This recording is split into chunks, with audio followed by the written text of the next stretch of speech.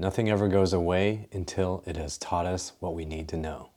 You've been trained to be ignorant, and you keep training yourself to be ignorant about the needs that your body has. It's the way doctors talk to us, it's the way we've been raised to think about our bodies, and it's a huge disservice to all of us.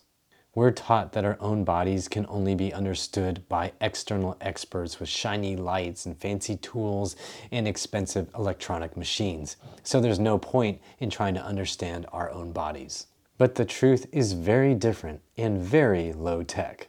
Let's get ready to think right, move right, and feel right. Nothing ever goes away until it has taught us what we need to know is a quote from Pema Chodron, a Buddhist monk. This is a thought that you need to keep in mind if your body is uncomfortable and if you're trying to understand what you need to do to heal and be healthy. This idea is in stark contrast to the idea that we usually get from the society at large and from the medical industry in particular. We're often told that the key to getting better is to just wait and allow things to somehow, hopefully, reset themselves. And if they don't reset themselves, then we need to seek out experts to reset things for us because they must be badly, badly broken. But let me share some personal examples of how this wisdom actually applies and how it has played out in my own life, dealing with chronic pain in my shoulders, my back, my hips, my knees, my feet, pretty much everything. A perfect example is my shoulder. I tweaked it when I was snowboarding one day and it just felt horrible for weeks until I grabbed it out of frustration and yanked on it and made it much, much worse. Resting didn't help, icing didn't help, physical therapy didn't help, pain pills didn't help, nothing seemed to help. For years, I just tried to deal with it. I'd play hockey, I'd play tennis, I'd do all kinds of random things and the shoulder would constantly get re-injured.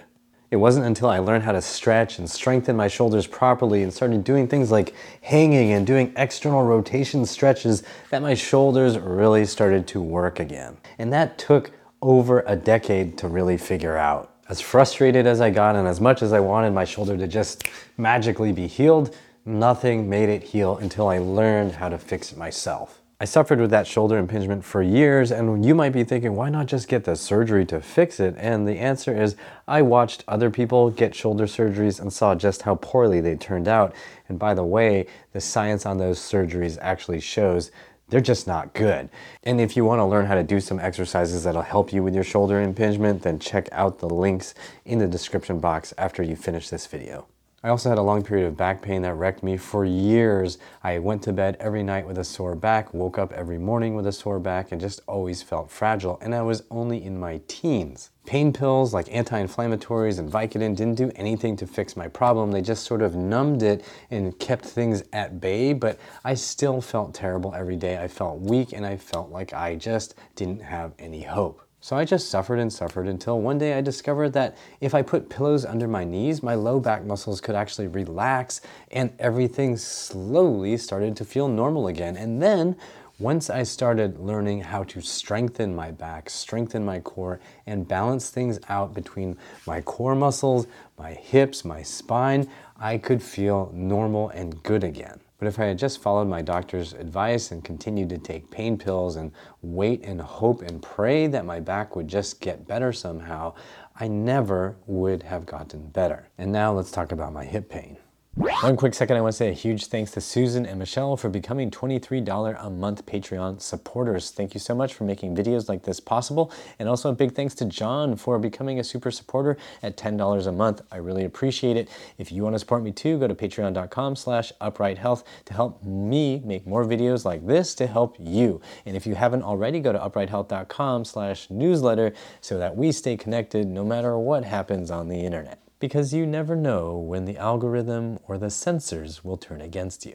All right, let's get back to it. In my 20s, my hips would feel terrible when I was lying on my side trying to sleep. I would just feel this awful aching, gnawing sensation in my hips, and it would just get worse and worse and worse the longer I lay on my side. I was trying to follow the advice of just resting until things reset and felt better, but resting made things feel worse.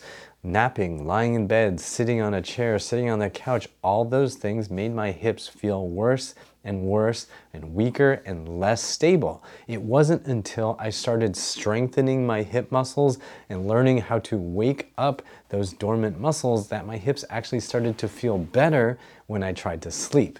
I actually made a video about this whole saga that I will link to in the description box. Please check it out when you're done with this video. The key here is that resting and waiting wasn't ever going to solve my problem. And the great irony is that the medical industry often pushes resting and waiting as its primary solution for joint pain until you get so bad that you end up getting a surgery that has no scientific basis to back it up. You can take pills or get injections to help numb some of the pain and maybe calm down some of the inflammation. But ultimately, if you don't learn what your body is trying to teach you, you're going to continue to suffer. And it's going to be very frustrating because it seems like there's no rhyme or reason to it. Until, of course, you learn the lesson that the discomfort is trying to teach you.